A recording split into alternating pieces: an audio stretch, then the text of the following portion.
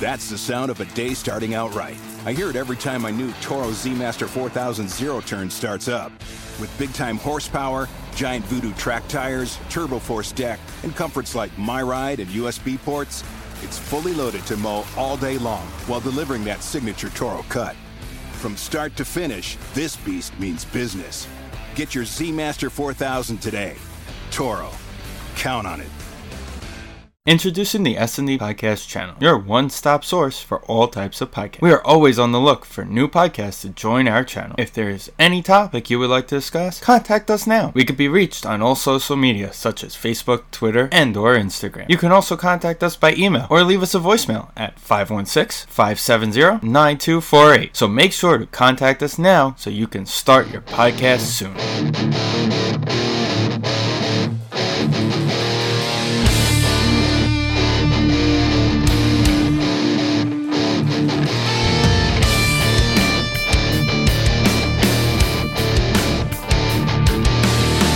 Welcome to episode 187 of the S&D Podcast Show. Steven is here, Vin and Dan are on the other side today. What's going on, boys?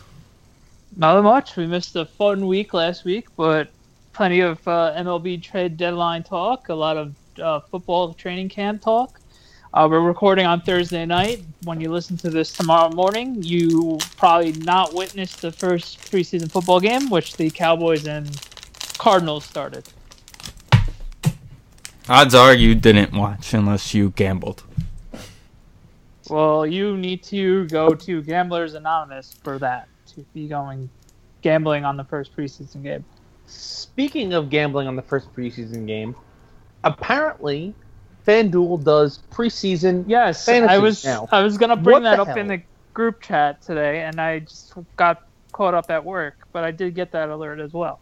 You're doing what? I don't read anything they send me. Everything they've sent me recently is WNBA, and I just keep ignoring it. It sounds like an easy way to make money because people who don't pay attention are just going to pick starters.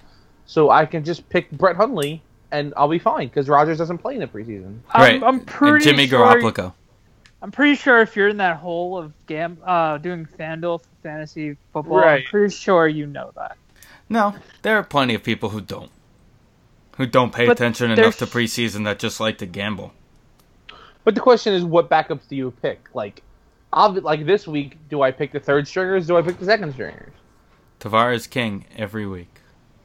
Well, unfortunately, he will not be playing. Tavares Jackson. Is he still around? That's a great question. Tavares Jackson played in the Super Bowl, guys. I'd just like to point that out. Yeah, he should be the backup for the Seahawks, unless he wasn't last year. If he's still that backup, I'd be shocked. Wait, what game did he play in the Super Bowl? In the blowout against the Broncos, he came in and played at the end. He did? That's right. Yes, I swear on my life he played. Wow. He almost won MVP. Steve Smith's brother. Steve Smith's brother, Malcolm Smith. That's right. Yeah. In New Jersey. Even though they're Cali boys. But it was pretty cool. I think he retired because he hasn't played since 2015. All right, so you're tired. Malcolm Smith? Because Malcolm Smith's been pretty bad since that run also. No, Malcolm Smith's on the Raiders. He got paid. Like Malcolm Smith, I remember, got paid, and he hasn't been good since he got paid. Yeah, well, that happened. No, but Tavares Jackson threw one incomplete pass in the Super Bowl. What a bum. No wonder why he doesn't have a job. And yep, there you go. He had a 39.6 passer rating. He'd have a better chance at a job if he took a knee before the game. It's the little facts. It's the little things. Tavares Jackson has a Super Bowl ring and threw a pass in the game. That Super Bowl was the most anticlimactic Super Bowl we had in like almost 15 years. Well, you want to talk about crazy rings? Bartman getting a Cubs ring. This is true. Yeah, that's one of my crazy. Favorite. He has a ring. Is Priest Holmes was the third string running back on the Ravens. Yes, he was. Was he? Yeah. Yep, he was the third. It was, I believe, his rookie year. Yeah. Well, I'll Did be you guys even watch the second half of that Broncos? Yes, because Ron Dixon ran the opening kickoff of the second half. Not the giant one. The Bronco Seahawk one. Unfortunately, yes. I was stuck at a Super Bowl party. I feel like I was at a Super Bowl party. I think we changed the channel, but... I watched Percy Harvin's return, and then I think we played, like, NHL the rest of the night. The worst part of that Super Bowl party was me and Nicole were literally one of the only people that watched football the whole entire season. And we were so excited to watch this game. And literally the first play of the game was obviously that situation with the Peyton. And we're like, are you fucking kidding me? It's going to be one of these games? Really? And then people were like talking about their numbers, literally the first drive. Oh, like, this is going to be a night from hell. Thank God for Bruno Mars. And then one guy acting all macho was trying to show Nicole off, thinking Nicole didn't watch any football. That was like a proud moment. And she like shut him up. That was probably one of the funnier moments of that Super Bowl. And she's like, well, this guy threw for X amount of yards this whole entire season. How much football did you watch this year? And like told him to eat it. It was pretty cool. But yeah, that Super Bowl sucked. The trade deadline did happen. It's you know how it's football season when you start complaining about Super Bowls. And baseball season's kind of over. Anywho, so baseball season is not over, guys. We got half a season to watch. No, we don't. Excuse me, you were the first person to post "Welcome to football season" when Packers camp opened. I know, but I still have to watch Amed Rosario every single game. You don't have to watch him every single game. You can listen to Howie Rose every game. Correction, Howie Rose was on vacation this series. He was. He didn't go to Colorado. He doesn't like the... watching him run is completely worth watching the entire game.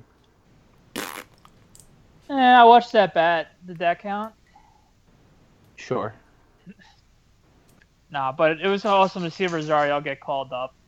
Well, want to start with the leadoff tonight? Well, first off, we have some things to talk about. Facebook, Instagram, Twitter.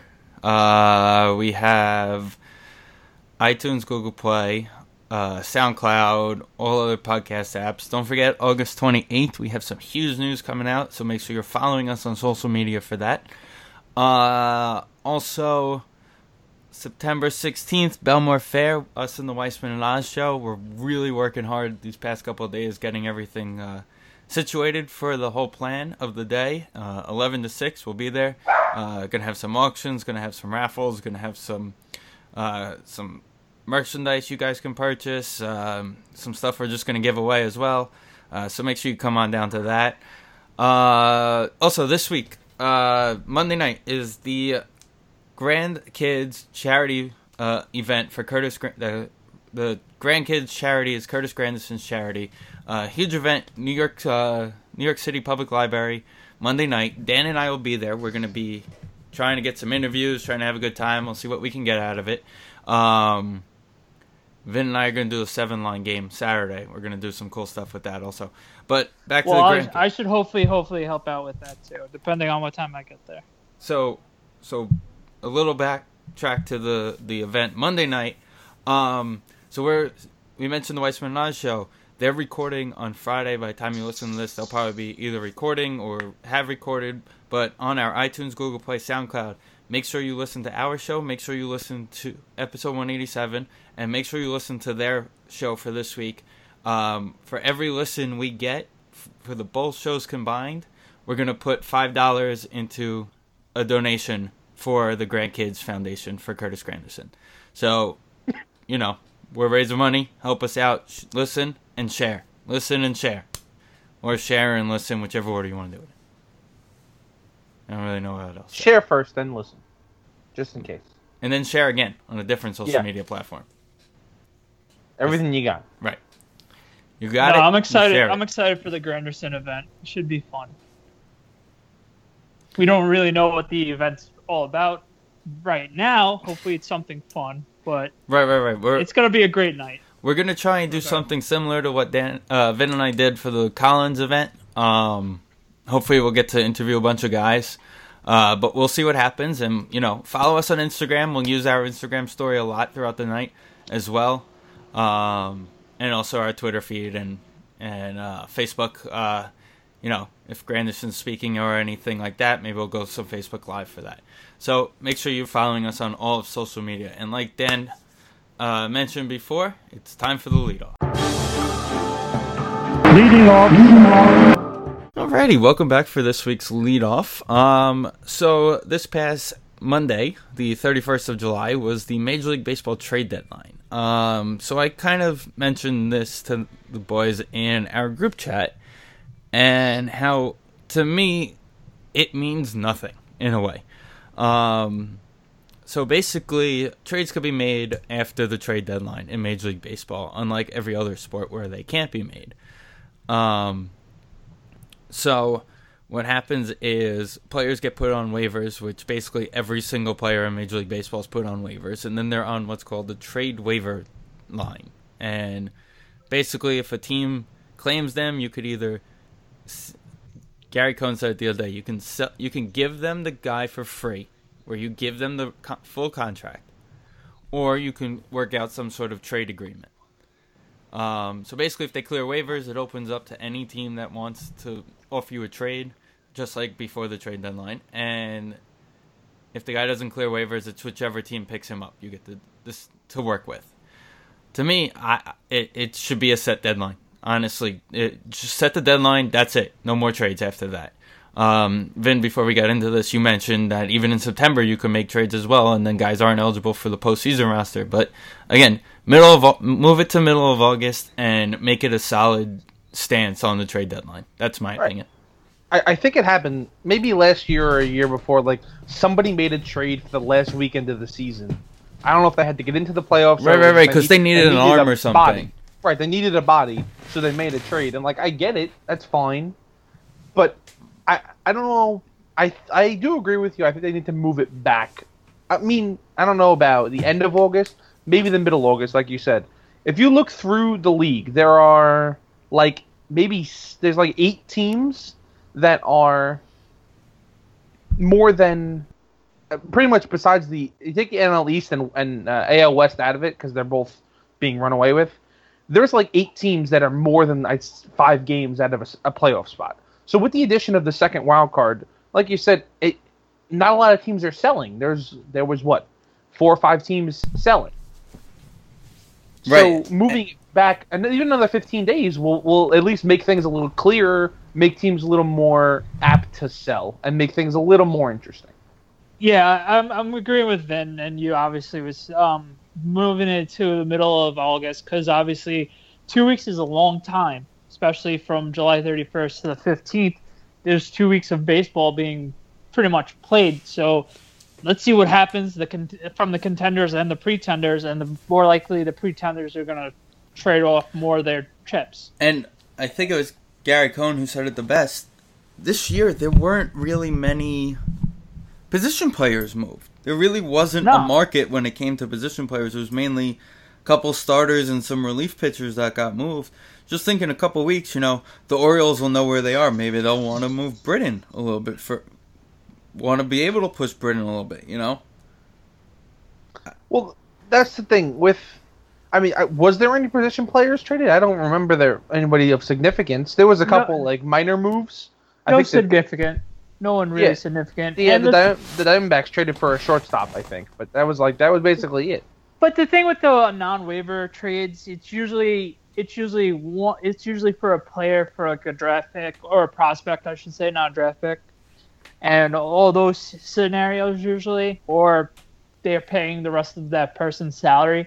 So like a team for like the Mets, who everybody's claiming that there's going to be a bunch of guys being able to move, which we hope, but at the end of the day, I don't see Jay Bruce leaving. I obviously wanted Jay Bruce gone early in the season for the whole outfield situation, but now that Conforto is pretty much playing center field with no problem and ease, that we didn't know what was going to expect on the major league level, I would like to have Jay Bruce back next year. And then today on Craig actually got an inside scoop that Cabrera might actually be getting the extension that we were may be getting at the $8 million mark, which is pretty cheap for a third baseman or a second baseman, depending on where he ends up and playing. Can fill in and of course we know we could fill in at short. Yes, of course. Well, you were saying the trades at during the non-waiver trades or the waiver trades. Aren't big moves. They're not blocked. They're usually not. The Mets got lucky the last time they did it. If you remember, when they traded Marlon Byrd and John Buck, they got back Dilson, who obviously got them Jay Bruce, and they got back Vic Black, who was a good relief pitcher for a year and a half. Yes. So they got lucky in that perspective, but they're not. It's not, that never happens. You're right. It's usually a player to be named later that you never hear of. But, exactly. So, like we've all agreed on, we really should move it to at least the 15th. Like, they'll separate the pretenders from the contenders, and most likely there will be more trades. If you want to even move it the following week, like in the 20s, that's fine. Just move it into August, and I think the reason why they don't want to move it back even further than maybe, let's say, the 15th is because in 2 weeks or a week after, they're expanding the roster. So what's the point of really making a trade if they can bring up prospects anyway? Because those guys who come up in September aren't playoff eligible. Well, I'm talking about so teams, these trades you make in August, that are out of it. These guys you trade in August are all eligible for postseason. So why not trade for a guy who's in AAA in the end of August? Wait 2 weeks, bring him up on the expand the rosters, and see what you got out of him. At least give him some breathing room. For all you know, this guy who just got to AA into AAA in, let's say, July, comes up here and starts tearing it up. He has a shot at a spot the following year. Well, in the following year, yeah, of course. But I don't know. I think middle of the month would be preferably better because I don't know. I think that would be tinkering with the line. There'll be a little bit harder tinkering with the lineups. Well, we also saw this year. I mean, and in past years we've seen the trade deadline really starts like a week or two before anyway. Yes. So the trades are going to be made, at the end of July and the beginning of August, and then there are some moves that wait, like Sonny Gray and Darvish, but there are moves that are going to be made early, and there'll be more incentive to make those moves early. Well, we're idiots. We also forgot Duda was also traded as a position player. Oh, obviously. Yeah, right. Duda probably was the biggest position player moved to the deadline. Yeah, he was. So, they got a decent pitching prospect back for him. But that might be the other issue is the cost of trading somebody might go down because now you're not renting them for 2 months. You're really renting them for a month and a half. No, that's also a very good, valid point to bring that to the table. And also the thing, Vin, you and I talked about this last night. The new rule with the CBA is if you trade for a guy with an expiring contract, you cannot give him a qualifying offer at the end of the year. He's an automatic free agent. There's no qualifying offer for those guys. So let's say they traded Jay Bruce right now. The team that he goes to cannot give him a qualifying offer, and he goes straight into free agency. So it might. That's the only downside of moving this is what we're saying is the effect of the return of the trades. Right. But I'm just saying that no matter what happens from this point, whichever guy you give up, at the end of the day, you could end up giving away your number one prospect for a rental and then get nothing at the end of the day. Because, they can leave. Look at what happened with the Mets. What if Cespedes left after 2015? There you go. You just got rid of Fulmer for nothing. Michael Fulmer. Yeah, Michael Fulmer for nothing. That would have looked really bad. Even though we went to the World Series.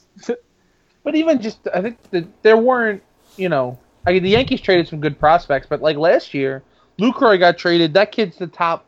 Lewis Brinson, I think his name is. He's like a top 10 prospect in the league. And now, which is why Milwaukee wouldn't make a move because everybody wanted him. Right. Well, they're done now. They didn't make a move. They're just gonna sit there and They have a young team that they didn't have to make a move for this year, and they can start worrying about the future. They're 2 games back, and the Cubs got hot. I don't think they're gonna do anything, and that's it.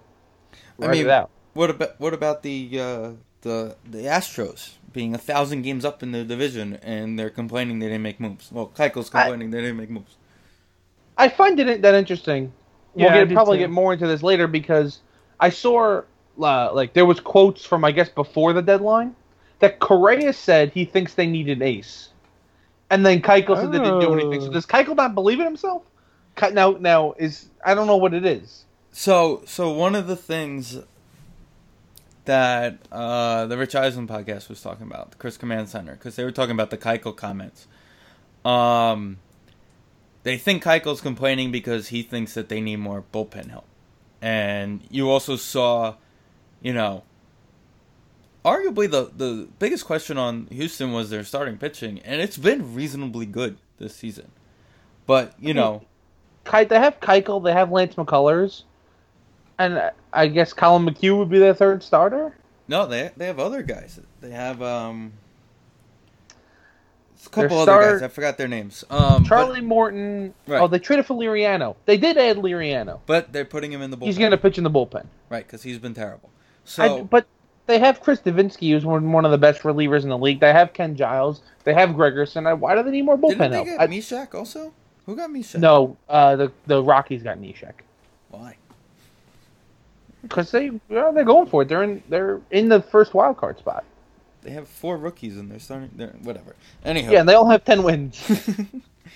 Anyhow, the Astros are fine. I don't know why Correa is complaining or any of them are complaining. You know what it is? You see, LA go out and get Darvish. All right, Kershaw's going to come back. That's 2 aces plus Alex Wood. So basically now they have 3 solid pitchers going into the postseason. 2 years ago they had 2 starting pitchers going into the postseason. Right. And the best part with Kershaw is now that they have Darvish is he can rest up because they're winning the division no matter what. At the moment, they're probably around double-digit lead right now, right? Excuse me, they're going to only win 114 games. They lost yesterday. Okay. Oh, yeah. It was the first time they had led a game at any point and lost since May 15th. Like, this isn't like it was like 50-something games. It was like 50-something games. Yeah, it was like they can go up in the first inning and then the other team comes back. No, doesn't happen. So it's nice for the Dodgers. They don't feel the pressure to rush them back, which is a great feeling. Right, but if you're the Astros, now you have to be realistic about this. To me, you have to be realistic about this.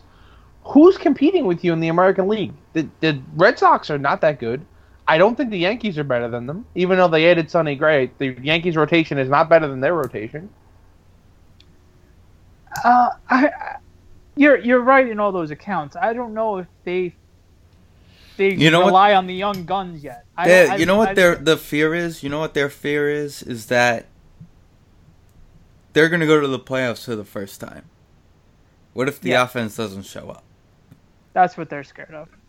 And then, they have one of the best offenses in baseball, and some of the best. This is the Astros we're talking about. And the Astros, and they're scared that who's been hurt a couple times this year.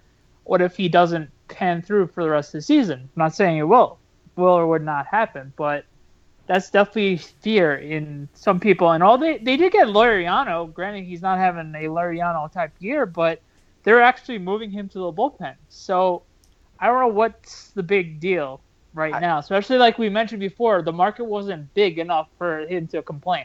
Right. Well, if you match them up with any team, you're matching Keuchel up against anybody's ace.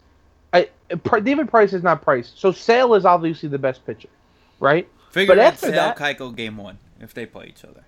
Right, but after if you look at the playoff teams in the American League and their best pitcher, I'm putting Dallas Keuchel like number 2 behind Sale.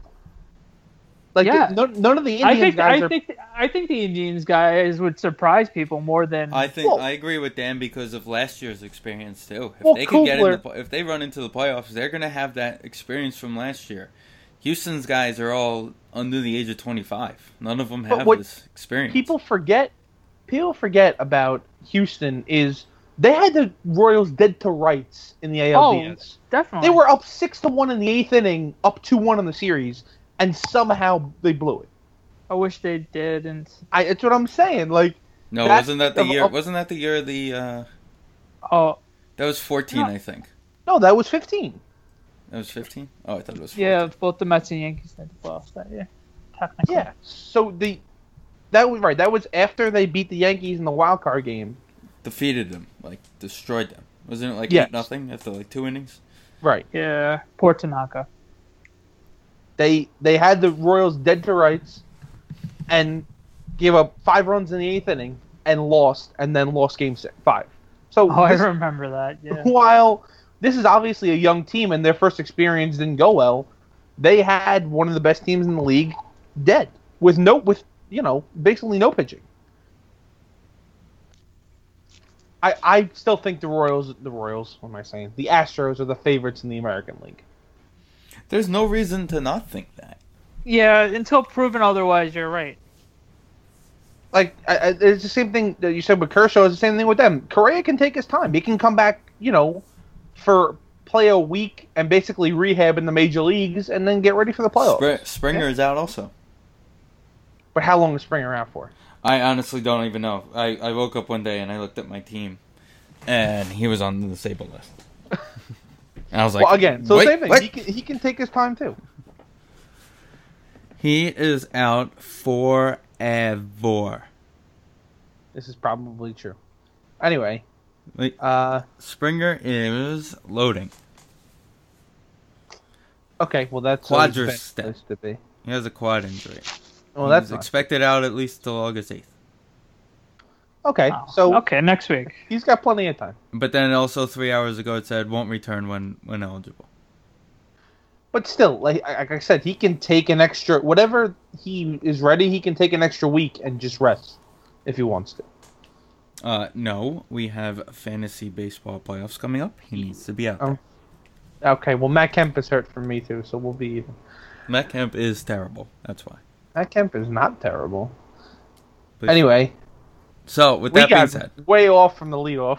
We always do. No, not really, if you think about it. We're still talking trades. It was deadline talk, you're right. We actually stayed on topic for once, so congratulations, guys, on taking your ADD pills. We didn't start talking about, like, John Maine or something. Not yet. Usually where we go.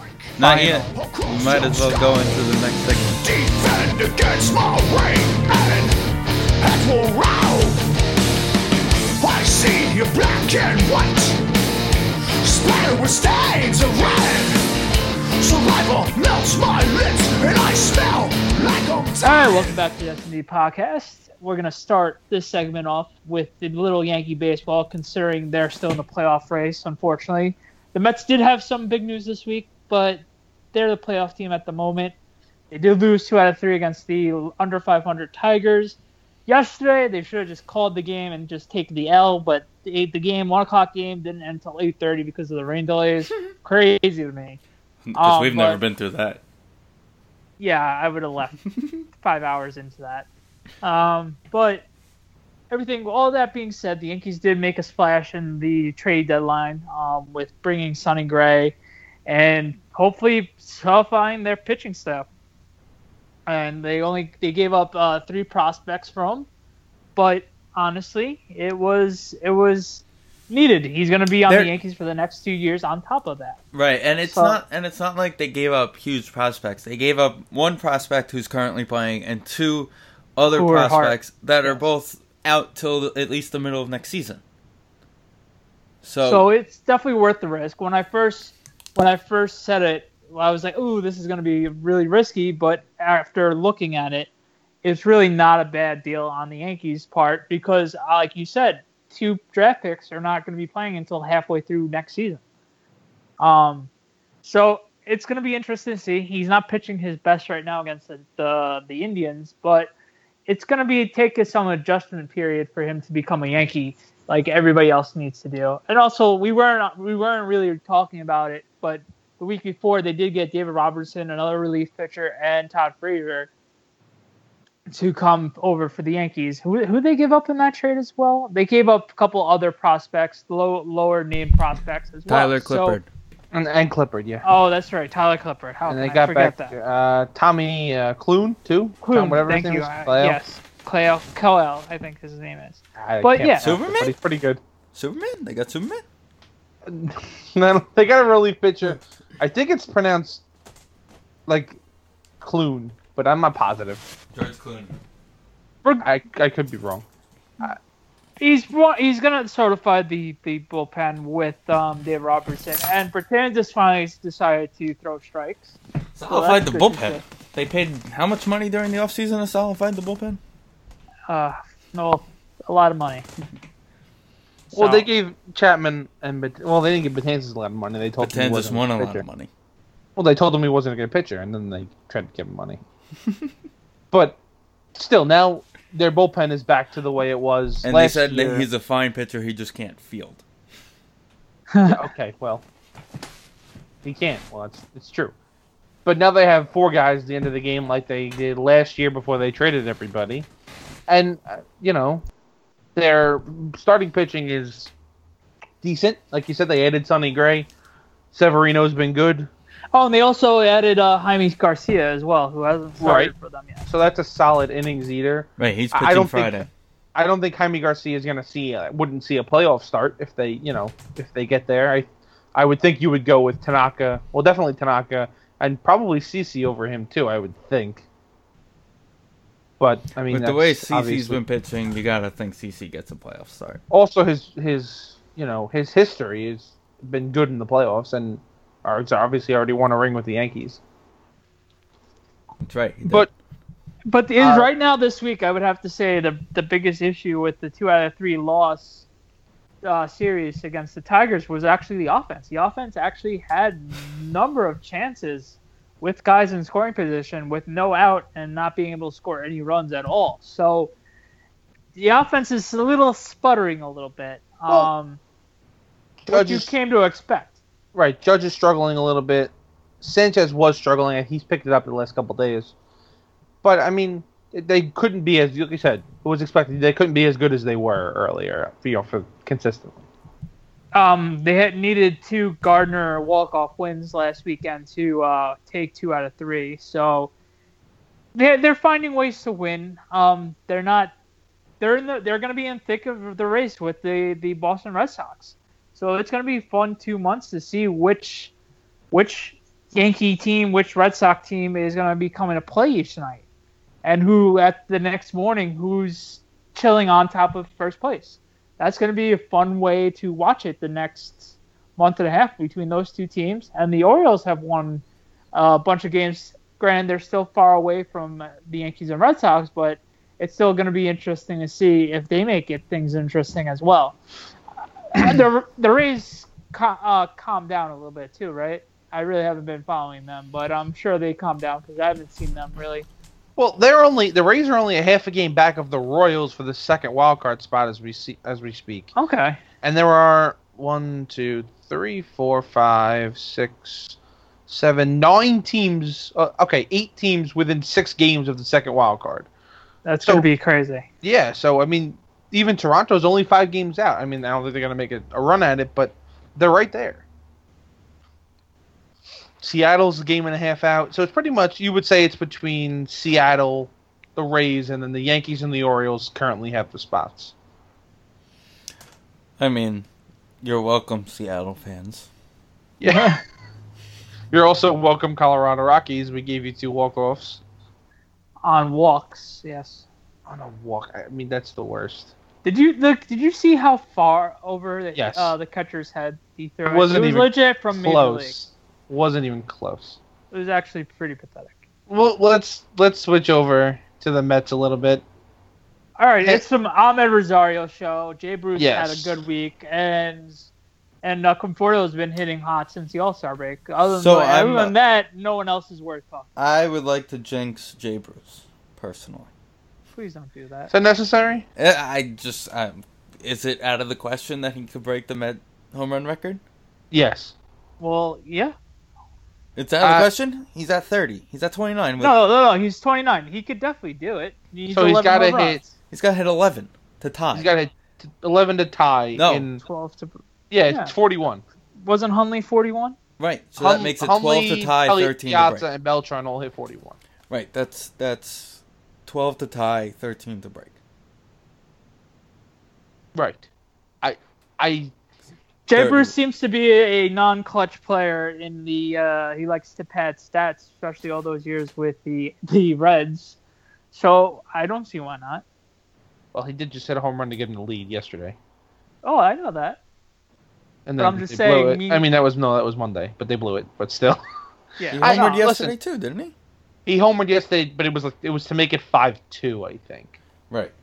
So before the rally started, but he did homer yesterday, and then Yes. today he went 0 for 4, I think. But listen, it's not out of the question to hit 12 homers in basically the last third of the season. They roughly have 50 games left. And especially the way he's been hitting with the he'd have streaks, to get hot. he has that couple more in this week if he wants to. He's that kind of streaky player. That would be interesting to see. And if he did, I mean, I don't think whether he breaks it or not has any bearing on whether he comes back. But it still would be nice to see. I think they need to figure it out, and I think find a way to re-sign him next year, unless he demands way too much money. Especially considering with, like I said before, with Conforto playing not a problem at center field, I think it's got to happen. Mark Craig said the other night on the radio, or the other day, Jay Bruce has been looking forward to being a free agent, like his entire career apparently. Ever since he got here, he's been nothing but he didn't want the Mets to pick up his option last year. He wanted to be let go and become a free agent. You'd have to think, regardless of, well, I mean, he's not going to accept the qualifying offer. We know that. He wouldn't have done it even if he had a bad season. Well, maybe if he had a bad season, but whatever. Well, if he had a bad season, obviously he would have taken it. I think the issue with him would be is nobody wants him in a trade. What's his free agent market going to be like? Yeah, that's going to be interesting to see. He's not going to get. We saw last year this past offseason how many big bats just sat in the free agency. Right. Edwin Encarnacion was the biggest bat on the market. He didn't sign. Oh, actually, behind Cespedes, but whatever. He didn't sign until January. And the same with Cespedes. Cespedes took forever as well, and it seems to be the common trend with him. Well, with Cespedes, it was okay. I'm going to just sit here till the Mets give me an offer. But it's just power doesn't seem to be a valued thing anymore, and you can't tell me there's somebody who can't take 30 homers and 80 RBIs guaranteed, and plus if he has a good season. But that's been every year, 30 homers, at least probably 90 RBIs. There's no reason somebody shouldn't want that. And he's not a bad defensive player. He's not great. He's average. He's adequate. Yeah. People prefer to pay for pitching instead of hitting and hope that they could develop hitting. I guess with everybody trying to hit home runs, that makes home runs less valuable, I suppose. That's really the only thing I can think of. The whole league's trying to hit home runs so that, the people who actually hit them get less valued. I've said a million times, I like him as a guy. He's obviously a good player. I'd like to see him back, but I think I'd rather see an actual center field. If it's a choice between taking the money out of it, strictly player-wise, I'd rather go after Lorenzo Cain. And put him in center. And then we said about Cabrera. You pick up his option, he plays one of second or third, and you get an actual person for the other position. I'm fine with that. You gotta also realize you're not going to see TJ till probably halfway through the season next year. And you don't mind picking up the option because it's only $8 million for third baseman. Right. And if it's let's say he plays second and you get Mike Moustakas, or let's say he plays third and you get a second baseman. You bring Neil Walker back. They're going to get crucified for basically bringing the same team back, but I would be okay with it. I think We've said this. A healthy rotation in this team. You throw Rosario in there at short. You put Dom at first. You could win 90 games. This team should have won 90 games this year. This was Monday night. There's a formula on Baseball Reference that they calculate what your record but your winning percentage should be based on how many runs you score and how many runs you give up. If last year they gave up 3.8 runs a game. If they would have given up 4 runs a game this year, with the way the offense was, this was Monday night I did this, they should have 58 wins, which would put them right behind the Nats and in the second wild card spot. So it's not an issue. Bringing the same team back is not an issue to me. But people are gonna want change, and I feel like they're gonna think it's time for change. For the possession players, I think it's time for a little bit of a change. I don't know. Go ahead. As much as Walker's been a quality player his whole career, yes. I didn't look at the market for second basemen yet, so you probably are right. So I'm not arguing towards you. I haven't looked either. This is what I heard. I'm just trying to form an opinion. So this is not at you. No, I get it. With Neil Walker, he hasn't been healthy the last 2 seasons, really. Other than the great first half last season, he's pretty much been average at best. I didn't look at the second baseman. If he's one of the better ones, obviously I will consider taking him in that. But right now, is he worth that money that he's going to be commanding in the free agency? I'm not sure. He doesn't have any money to command because of the injuries. He took the qualifying offer because of his back injury, and he has done nothing to make anything more than what he made this year. And he made 17 and a half. He needs to make a lot less. Still a lot of money. Okay, but that's my point. Nobody's going to give him more than 17 and a half. And a team gives him 17 and a half, they're retarded as it is. Nobody should because of the injury history now. If anything, I could see 10 to 12 in that range per year over multi-years, but not more than that. I completely agree with you, Dan. I'm not trying to argue. Here's the list of second basemen that are free agents. Brandon Phillips, Jed Lowry, Steven Drew. I don't have to keep going. Okay. Yeah, Steven Drew. All right. Unless you want to give TJ Rivera or one of the guys. TJ, you're not seeing until the middle of the year. I'm calling it now. He's got the infusion. He's got the infusion for the Tommy John. It's not going to work. He's going to need surgery. But that doesn't take till the middle of the year.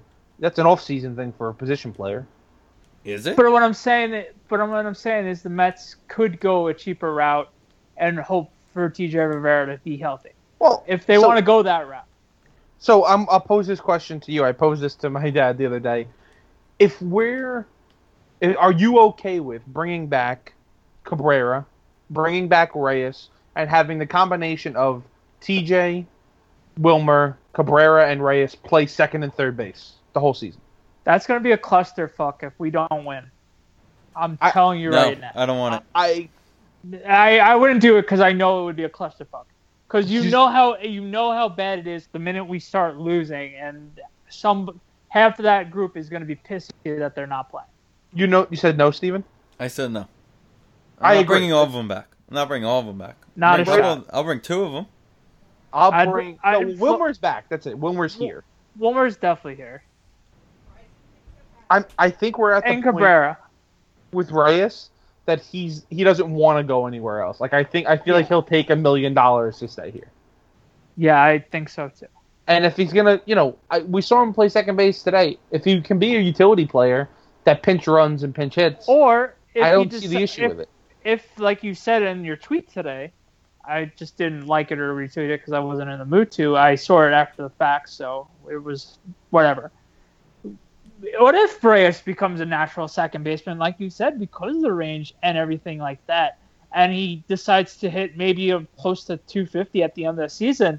That's something to look at. Maybe instead of paying $10 million to Neil Walker, you play him at second base, and you have him like what Valentin was to Reyes 15 years ago, 10 years ago. That wouldn't be a bad idea as well. It's just going to be interesting to see. Next year, there's not really going to be a lot of leadership guys around the team unless Cabrera does return. I think if you look basically at Reyes since the terrible start, he's pretty much been what he was last year. He's hit like 250. So it's not. I mean, the first month was terrible. And his defense, his shortstop, has not been good. But I still think he could be a serviceable player. I'm not sure I want to lock him into a starter, though. His season got better when they put him back at short. You could tell he seemed more comfortable. Well, he can't. I said this in my tweet, like Dan referenced. He doesn't have enough reaction time, or he's not used to the reaction time playing third base. Because if you look at every error, it was because the ball was hit at him and he just wasn't ready. At second base, the last 2 days, he's made plays basically falling down, just knocking the ball down. His arm is overkill at second base. It's he has a shortstop's arm still. All he's got to do is knock the ball down and throw it. I think it's a perfect spot for him. And Cabrera playing third, I'd rather get an actual third baseman. Cabrera, fine. I just don't get it. So earlier in the year, they tell him to play third. He says no because they won't pick up the option. Later in the year, they don't give him a choice and move him to second, and he wants a trade. 4 days later, he doesn't want to be traded. Now he's playing third and can't wait to be back next season. I think it was a more of an ego play, and then now realizing what the situation is, and obviously no one wanting he came him in out. the market. He also came out and said that he doesn't see himself as a shortstop no matter where he is next year. Well, that's what he's and we knew that. We knew Right. that. I don't know what took him so long to realize that. I guess ego and pride. In that same thing, he said he told his family this is his last year as a shortstop. So I don't know why it took so long for him to realize. The day he came back from the DL and asked for the trade in San Francisco, he did make a good point, though. He wanted the team to pick up his option for next year because, he's a guy with bad knees. So you don't know what kind of money you're going to get in an open market for someone like him. But he's not a 300 hitter like he was that first year in Cleveland. He's not a Gold Glove shortstop anymore. Who knows? Someone may offer him $2-3 million. He'd rather have that $8 million for his family. I'm willing to give him the benefit of the doubt on that because that was a reactionary thing. I feel like. Didn't they barely talk to him at first? And it was one of those they didn't get to talk to each other. He showed up, and it was penciled in at second base. And he basically said the least they could have done was give me 3 games in the minors at second base to work on it. Right. Exactly. And of course he's going to say something stupid because all the media, the pens and papers didn't give him a chance to cool down, obviously. Not their fault. They're doing their jobs. But it was a very rare situation. But let's talk about Rosario for a little bit. Obviously, you guys have seen him in the minor leagues. I probably saw him once or twice, but never really remembered him. But he looks natural at shortstop, the plays that I saw him, and he's gotten a couple of triples in the last 2 days, so let's just let him grow. Obviously, he's going to have his hot streaks and cold streaks. He's one of three guys to have 2 triples in his first 3 games, or something like that. But yeah. And he got his first RBI as well, so... And first run scored, Listen, he's 21 years old, first of all, and it's 3 games in. He's been fine. He's been fine at the plate. He's good. He made a couple good defensive plays today. I know he had to mess up the other night, but everybody's saying that was a tough play. We all think he's the real deal, obviously, but it's going to be fun to watch him, grow, and obviously having Reyes with him is, I think, the most important thing for him, because you saw me on social media all over the place. On Tuesday, he just followed him around. Like that was everything Reyes did, he did, and it's like yes. we've all, this is like taking it to a human level. We've all had a first, a new job. You don't know what the hell to do. So to have somebody to look up. I'm actually losing mine next week, so I've been feeling that the last week and a half. Right, to have somebody there, have somebody there to mentor, and just anybody you can feel comfortable with. If you want to ask a stupid question, you can ask him a stupid question, like that kind of thing. Also, third base market is just Todd Frazier and Mike Moustakas, so we might have the same team come back next year, unless we're trading for somebody. All right, so there's really no point of arguing. At this moment. Unless we're going after Moustakas hard. Moustakas might be the best player on the free agent market. I haven't looked at outfielders. Oh my god. But so that means he's going to get so inflated so badly because of that. Outfielders, this is an order of money paid. Other than Bruce and Granderson. Yeah, Jason Worth, Cargo. Wait, Jason Worth's finally a free agent? Jason Worth is finally a free agent. Wow. I'm sorting this by home runs. JD Martinez. JD Martinez is probably the best player free agent-wise. Yes. But Melky, Lorenzo Cain, anybody from the Royals. He was another one that got traded pre-deadline as well. Oh, yeah, we forgot about him. it's because he didn't actually get traded. Like he got like a week and a half before the deadline. So Right, it was before. So we might have the same team coming back next year, but everybody is saying that the infield defense has been an issue and they need to get better defensively. I'm not saying they're Gold Glovers, but you're adding two guys that we've known for a year are major league ready defensively. Yes. A first baseman and a shortstop are the two most important positions on the infield. So I don't know why everybody's freaking out about this. And I'm convinced. I don't know if you guys didn't have a chance to watch a game today. Cespedes threw somebody out at third. He's lazy in the outfield on purpose because he wants to throw people out. I'm convinced that this is what he does. Last year, I go, how is this guy a Gold Glove center fielder? And it's strictly because of his arm.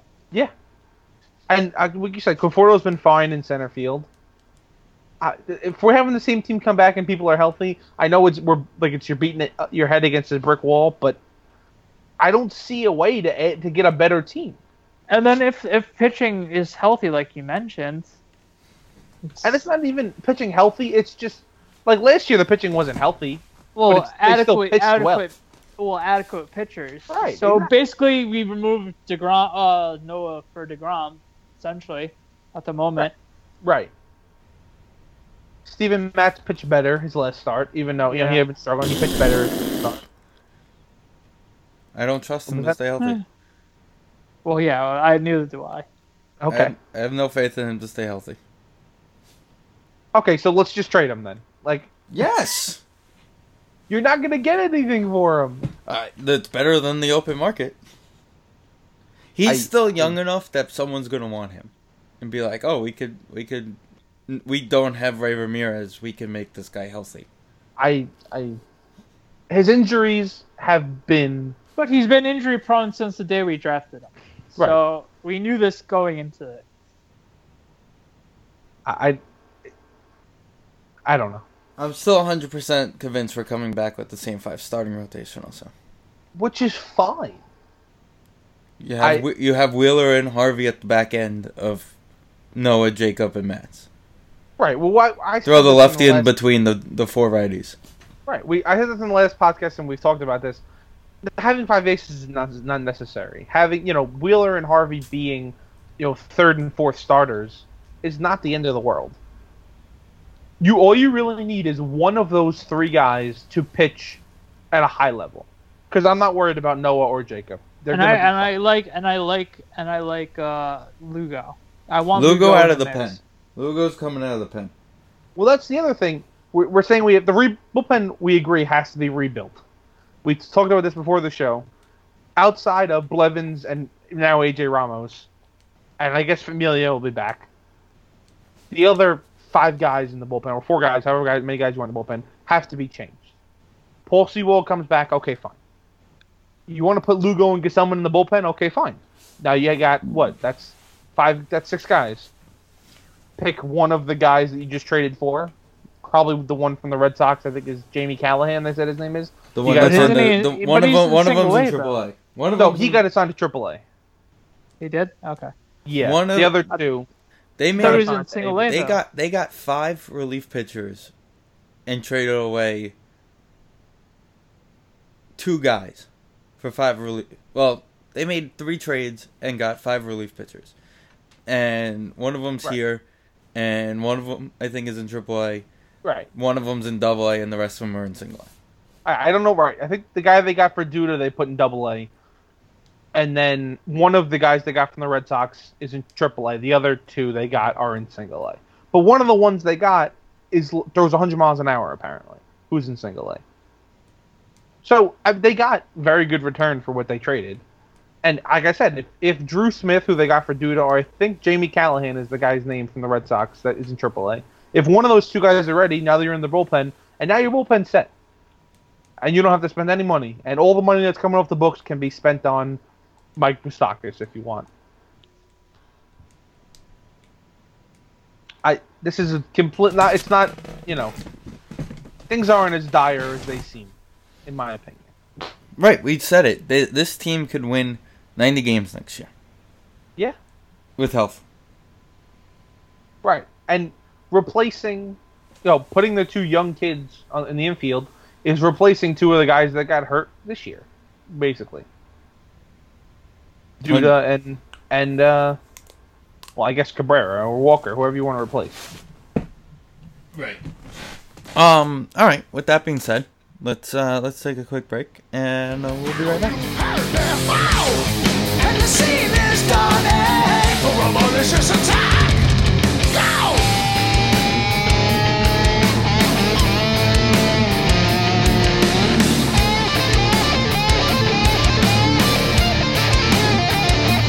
Welcome back to episode 187 of the What the Hell Was That podcast. Me laughing.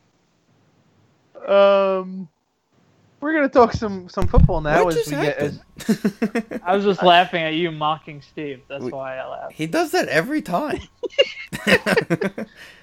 I just noticed it for the first time. Okay, I think we should call this episode What the Hell Was That? Anyway. At least he's enthusiastic when he starts his segments, Daniel. I'm pretty enthusiastic. You gotta get me going. I'm not enthusiastic about talking about Super Bowl 49 every day. No, that was not an exciting conversation. But it is training camp. It is football season slightly now. And training camp is always fun. You get the training camp fights and the fun videos on Twitter of, Terrell Pryor making one-handed catches and everybody's going to draft him in fantasy. But there is some, interesting stuff going on in camp. And in New York-wise, Sterling Shepard took a bit of a, I guess, it wasn't even a tumble, it was a non-contact injury, wasn't it? Yeah, it was on a one-on-one, and he just landed awkwardly. Okay. Which was weird, the whole situation. Twitter making it, with the way Twitter was, talking about it, you thought he blew his knee out for, Victor Cruz style. Well, because when you hear tears, cart, and screaming in pain, the first thing everyone's going to think is, this guy just blew his leg out and he's out for the season. That's my point. It's crazy. That's my Teddy point. Bridgewater. That's my point. It was just holy shit, here we go. And then we find out, hopefully it's just a rolled up ankle basketball style, which could be nagging, so it's still going to be a tough injury to overcome. But compared to a knee injury, and him crying is a little whew. Right. That's a huge blow. If it was a bad high ankle sprain, he might miss a week of regular season. It's possible. But that's an injury you can come back from. But yeah, we're not seeing him until week 1. It's pretty much figure it out. He'll practice, but there's no way we're watching him unless he wants to get a series in the Patriots game. The offense should be okay. You may see him get a series in the Patriot game because, Eli's going to play that first series. You let the two of them play together in that first series. Yeah. But with that scare, which obviously scared the whole Giants nation, and obviously with us, we didn't get to see the play because it wasn't videotaped. I didn't get to see it. Did you guys? No, nobody saw it. No, it wasn't. Anyway, no, I don't think we would have saw it. Right. The only thing I saw was just a picture of the cart. Okay. That's the only thing. Yeah, the picture of the cart and one of the beat writers taking a picture of the cart going. Right. So we dodged the bullet with that, and then today Tavares King also rolled up on his ankle as well. So honestly, Giant camp, other than those 2 injuries, have been quiet. They've been team bonding. We've gotten more pub about Eli dancing, which is always a good thing at the moment at camp. I did watch Giants training camp before the show, and David Deal actually complimented Bobby Hart on his technique. So hopefully that improves, because obviously they're going to talk good about players because obviously it's their show, and why not talk good about them? But if David Deal is complimenting on Bobby Hart and the way he's been looking so far at camp, I do take that higher priority than pretty much anybody other than a Hall of Fame lineman or a person who's played the game before. So that's intriguing to hear. He also talked highly on DJ Fluker, and him and John Jerry are going to have a nice battle playing that guard spot. So other than that, the Giants camp has been very quiet, thank God, other than that one scare with Shepard. So I don't know what else to really say about that. You have anything, Steve? No. Yeah, it's been peachy so far, other than that one. I saw today some pushing and shoving, but it's training camp. That happens. It's training camp. You're tired of hitting everybody. It happens everywhere. It's also football. You put the pads on, you're going to start hitting. Yeah, exactly. And you're going to get mad for losing and winning, and people are going to be talking crap. And then, us being macho men, we all get mad and pissy and testosterone filled. So it happens. Camp fights are always a story. As long as no one gets hurt, it's fine. Did you guys see what happened in Cincinnati? No. No, I did not. Vontaze Burfict went after Shocking. Gio's knee. Yeah, and then they got into a fight. So they had a Vontaze joint. Burfict. They had a joint practice. Yeah, I guess, and he, I guess, I don't know if he went after his knee, but he tackled him and hit the knee that he hurt last year. So God, he's such a scumbag. Yeah. Wait, so, aren't they on the same team? they are on the same team. That's what I'm saying. Yeah, what? You said Seattle, so I got. Oh, I confused. said. I'm sorry. I meant Gio. Yeah, Gio Atkins. Gio Bernard. No, Gio Bernard. Oh, I Bernard. got confused. Okay. All Yeah, right. So Cincinnati. I thought I heard Seattle. No, I'm sorry. Cincinnati. So he's. That's why I asked you yeah. for a joint practice. If there was a joint practice. Right. I don't know. I don't know what I thought you meant, but yeah. So Vontaze Burfict is hurting his own team, not only just the other team now. Nice. Well, he probably got fined for it, so it's okay. I'm sure. I'll never forget what he did against that Pittsburgh Steelers. Running Playoff through game. the tunnel was the best thing that ever happened to anybody. He literally ran out of the stadium to go party to victory. The sad thing is, AJ McCarron's almost beat the Steelers in a playoff game. He did almost beat the Steelers in a playoff game before Andy Dalton won a playoff game. Can we just, do our yearly thing of how does Marvin Lewis still have a job? Well, he replaces Fisher in that.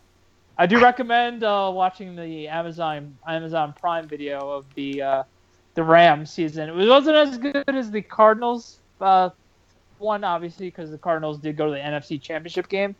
But it was pretty good considering they did show him getting fired. Well, not getting fired, but him telling the team that he's getting fired, and his son is a coach there. So it was interesting. I didn't finish it, but pretty much that was the end of the season. So it was pretty cool to see. It was definitely different, considering the first season was the Cardinals going all the way to the NFC Championship game. So it was like a different style of thing because you always see the team that goes pretty far in the playoffs. So it was different. Do we know when Hard Knocks starts this year? Tuesday. I'm assuming Tuesday because I looked for it last night. So it's definitely next week. I'll be interested to see that. I think the Bucks are one of the more interesting teams in the league, so that's a good one. Yes. They have makings to win the division because, like how the NFC South always is, there's always the new team that decides to show up. So, the Eisen poll the other day was who's going to win the NFC East.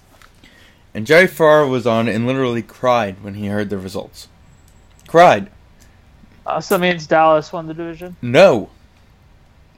Giants, Cowboys, and Redskins were all in the low 20s percentile, while the Eagles were in the 30 percentile. Oh my god. Philly decided to listen to the show that day. He goes, are you guys only broadcasting in Philly? Like, what is happening? Clearly, that poll was only taken by listeners of the Weissman and Oz show because Stephen Weissman nice plug. says that Carson Wentz is going to be a top 3 quarterback in the NFC. How many different Twitter accounts do you think he voted on? It had to be the Weissman and Oz account, his personal account, and he created 1,000 more. But I don't think Carson Wentz played terribly bad, considering watching him win a game. Granted, Eli threw a couple picks that game, but that's here or there. But the Eagles are going to be the Eagles, like I mentioned last week. The Eagles are going to be the Eagles. If they just get lucky a couple of games and they make the playoffs, not shocking at all, because that's the Eagles for you. But I don't know. Can't say he has no one to throw to. No, well, they all dropped the ball. So. Well, he has Alshon now. He has. Well, if Alshon plays, obviously he's gonna be that's gonna be quite a matchup. And they have Matthews, who was pretty solid, but everybody There else. was somebody else they brought in. Didn't they bring in Torrey Smith also? Oh, I think you're right. Yeah. I think But Torrey Smith is just going deep ball straight down the field, and if you have a safety, you're fine. That's true. Yeah, but that I straight don't down the think- field thing is what screwed the Giants. Like the issue with everybody in NFC East at the moment is you're playing probably the best division in football to me in the AFC Yeah, West. well, yeah. right, That's so they're gonna not be- better than any of those teams. That's 4 losses right there, in my opinion. Yeah, well, it's going to be tough. That's why the Giants' offensive line better show up this year, because if they don't, they'll be 6-10. Because, well, maybe not 6-10, but they're definitely not going to get any wins out of the AFC West because they're all killers on the defensive side of the ball on defensive end, and Eli might die. Hopefully not, knocking off wood, but Eli might die. Especially the Raiders game when in the black hole with Irving and Mack going right after Eli. That game's going to be ugly if Flowers and Hart don't decide to show up that game. I don't know why anybody would think the Eagles are going to win the division, but that's fine. Who's their running backs this year as well? Sproles and who's their running backs last year? Well, they had Crap. Ryan Matthews, but That they was cut right. They Yeah, They okay, drafted somebody though. I'm pretty sure they drafted somebody. I'm gonna pull it up real quick. Yeah, I'm gonna look that. Running up. backs. No, Ryan Matthews is still there. Ryan Matthews. All right, so he's a quality back. And He was Darren good for us Sproles, yeah. last year. They're not bad. Oh, they got LeGarrette Blunt. That's what And they got. also That's the right, moment That's right. another reason they won that game was that was the game against the Giants. Lane Johnson came back, re-solidified that line. Yep. Yeah. So, like you said, Jordan Matthews, Torrey Smith, Alshon Jeffrey. That's the receivers. They have Zach Ertz. It's not. I mean, one of the big issues last year was it Peters. Yeah, Peters got suspended, right? Yes. And after he got suspended, that was it. He got, they couldn't block anybody. But, they might be. And Lane Johnson is one of the most underrated players in the whole entire league. They might be decent. They might, win 8 games. It's possible. Oh, like I said, it's our division. It's Right. what the division does. I don't think there's any. I don't think the Redskins are not going to be good. They have no one other than what's his face. Kirk Cousins. Kirk Cousins throwing to what's his face. Yeah, what's his face? Pearl Pyre. I And if the tight end decides to stay healthy, Reed. Well, that's the other thing. If Jordan Reed can stay healthy, I mean, they'll have a good offense. Their defense isn't terrible, but they're not where they were 2 seasons ago when they won the division. No, I don't. Definitely not. And then them losing to the Giants week 17. Not making the playoffs because of that. Yeah, It's just crazy that Kirk Cousins is making all that money and no team wants to just pay and give him a long-term contract. To me, I don't I understand Kirk Cousins isn't I don't think he's an elite quarterback, and he probably by shouldn't no be means. shouldn't be making that much money. But that's just the way things go. The guy the top paid quarterback in the league right now isn't. I don't know who it is, but it's whoever got paid last. So they're not Derek the best Carr. quarterback in the league necessarily. Yeah, he's not the best quarterback in the league. I love Derek Carr. He's not the best quarterback in the league. No, obviously not. Tom Brady is. Right, and Tom Brady's. That's the thing. Until he retires, well, the second best quarterback in the league is always going to be a lower paid one because he wants to help his team. Yes. No, The yeah. best quarterback in the league. Brady doesn't even get paid because his contract is mainly incentive. Well, if you're Brady, he's the only guy that really does it though, because, let's be honest, if you're thinking about this of a net worth, aspect, Giselle his wife makes yeah. more money than he does, so he can. She's the breadwinner. Right, exactly. He just works for fun. And This is also think about all the things that he does on the side too, like all the He might as well commercials. be Yeah, selling. exactly, He's probably yeah. selling blankets on eBay right now. That's the same thing. Right, he could sit at home and knit and not care. Yeah, if you wanted to. But also, I don't think he's married to her if he's doing that. Well, that's obvious. He's not that good looking of a guy. I'm just gonna throw it out there. If you're I don't think she's marrying a stay-at-home dad. Why not? I think the football aspect helping her gets her brand bigger. I think the Uggs are a big hit. I think she really likes the Uggs. I'm gonna be honest. That's why she's with him, for the Uggs. For the Uggs. Well, this is funny. Sports Center just 10 hours ago, but I just seen it for the first time. Tom Brady to Mike Vrabel. I know who's open. I'm the quarterback. I'll throw it to whoever the fuck I want. It's pretty funny. There were a couple stories on Brady that I heard on ESPN radio. One was Welker last year during the bye week for the postseason. They were taking a plane to Los Angeles to go work out. I don't know why they were going to Los Angeles to work out. But anyhow, they were going to Los Angeles to work out, and they're playing some board game. And was it Edelman? Yeah, Edelman was up like $400 on Brady. Brady chucks the board across the plane and throws everything all over the place. And they clean up, they restart, they start playing again, and next thing you know, Brady's up like $700. Yeah. And he's the happiest person. And then, who was it? Ronnie Harrison was telling a story from Super Bowl, whatever the one was in Houston against Carolina, and how one of the days in practice every week with Belichick is legitimate a game. They play 11 on 11, starters versus starters. And they just batted every ball down. Harrison picked off Brady and high-stepped into the end zone. Brady chased him down and threw footballs at him with the look on his face, and Harrison was scared for his life. Did you hear the beer chugging story? Yeah, I've heard that. Yeah. Russ Tucker, yeah. No, with Brady. Oh, yeah, but Russ Tucker talks about it all the time. Oh, okay. I just saw it on Twitter today. That they went to Buffalo and he beat everybody in a beer chugging contest. He's literally one of the guys. Yeah, but they were saying, they made a good point that he can't go out to dinner with them most of the time. Because it doesn't work. If they go to a restaurant, he's ambushed in 30 seconds. But it was Buffalo, so nobody cared.